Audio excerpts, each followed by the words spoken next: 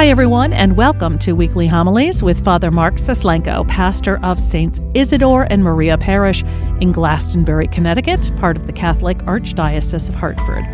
I'm Carol Vassar, Parish Director of Communications, and you are listening to episode 37 of Season 6 for the 31st Sunday in Ordinary Time, November 5th, 2023.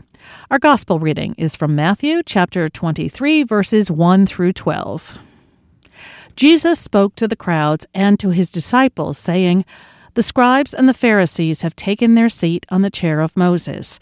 Therefore, do and observe all things whatsoever they tell you, but do not follow their example. For they preach, but they do not practice. They tie up heavy burdens hard to carry and lay them on people's shoulders, but they will not lift a finger to move them. All their works are performed to be seen. They widen their phylacteries and lengthen their tassels. They love places of honor at banquets, seats of honor in synagogues, greetings in marketplaces, and the salutation, Rabbi. As for you, do not be called Rabbi. You have but one teacher, and you are all brothers. Call no one on earth your father. You have but one Father in heaven. Do not be called Master. You have but one Master, the Christ. The greatest among you must be your servant. Whoever exalts himself will be humbled, but whoever humbles himself will be exalted." The Gospel of the Lord.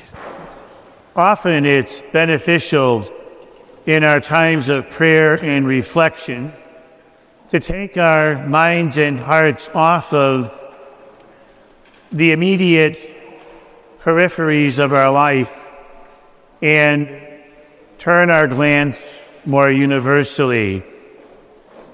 It's good to take a historical perspective and to consider the greater expanse of time rather than just the particulars of what I'm encountering here and now. When we look at the bigger picture of life, our vision is widened and we become a bit smaller, especially when we consider God's creation of the universe and the time it took for that to come to be. We stop and we ponder as you look back on time and space that for over 245 million years, this very earth which we inhabit today was traversed by dinosaurs. It was inhabited by reptiles, and God made them all. For 245 plus million years, God's creation unfolded without our notice or participation. So in every sense of the word, because God creates all things out of love,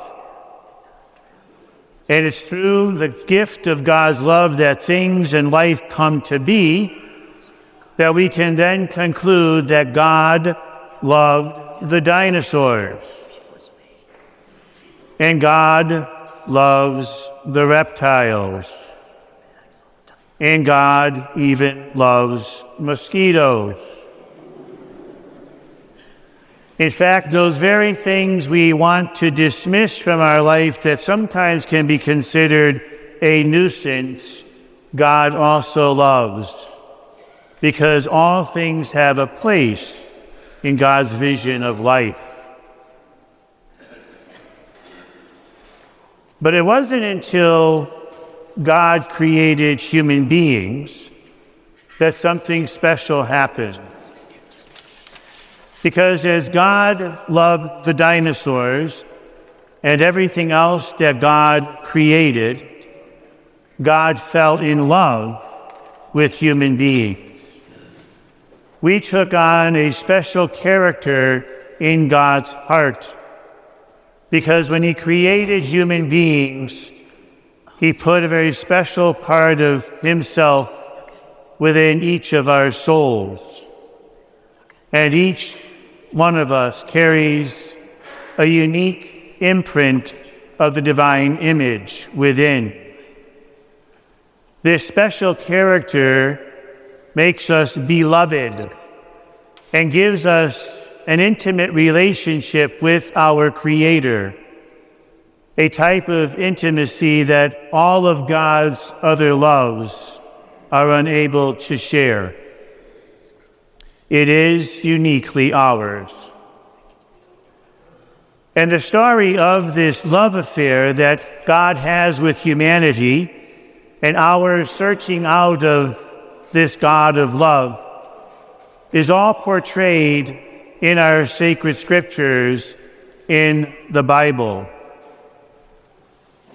And I don't think we often stop and ponder the wonderful legacy we have in that body of literature, in that gift given to us by God.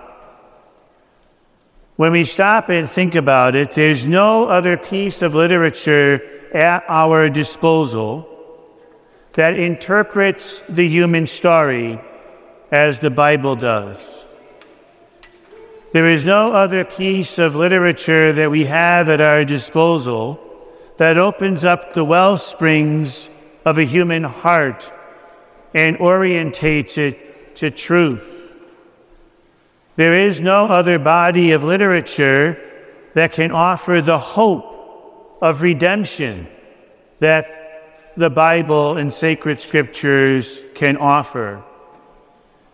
It is in the pages of the Bible that human beings find the source and center of their being, where human beings find that gift of hope, where we can witness in folks like Job the struggle that people encounter when trying to understand suffering and a God of love.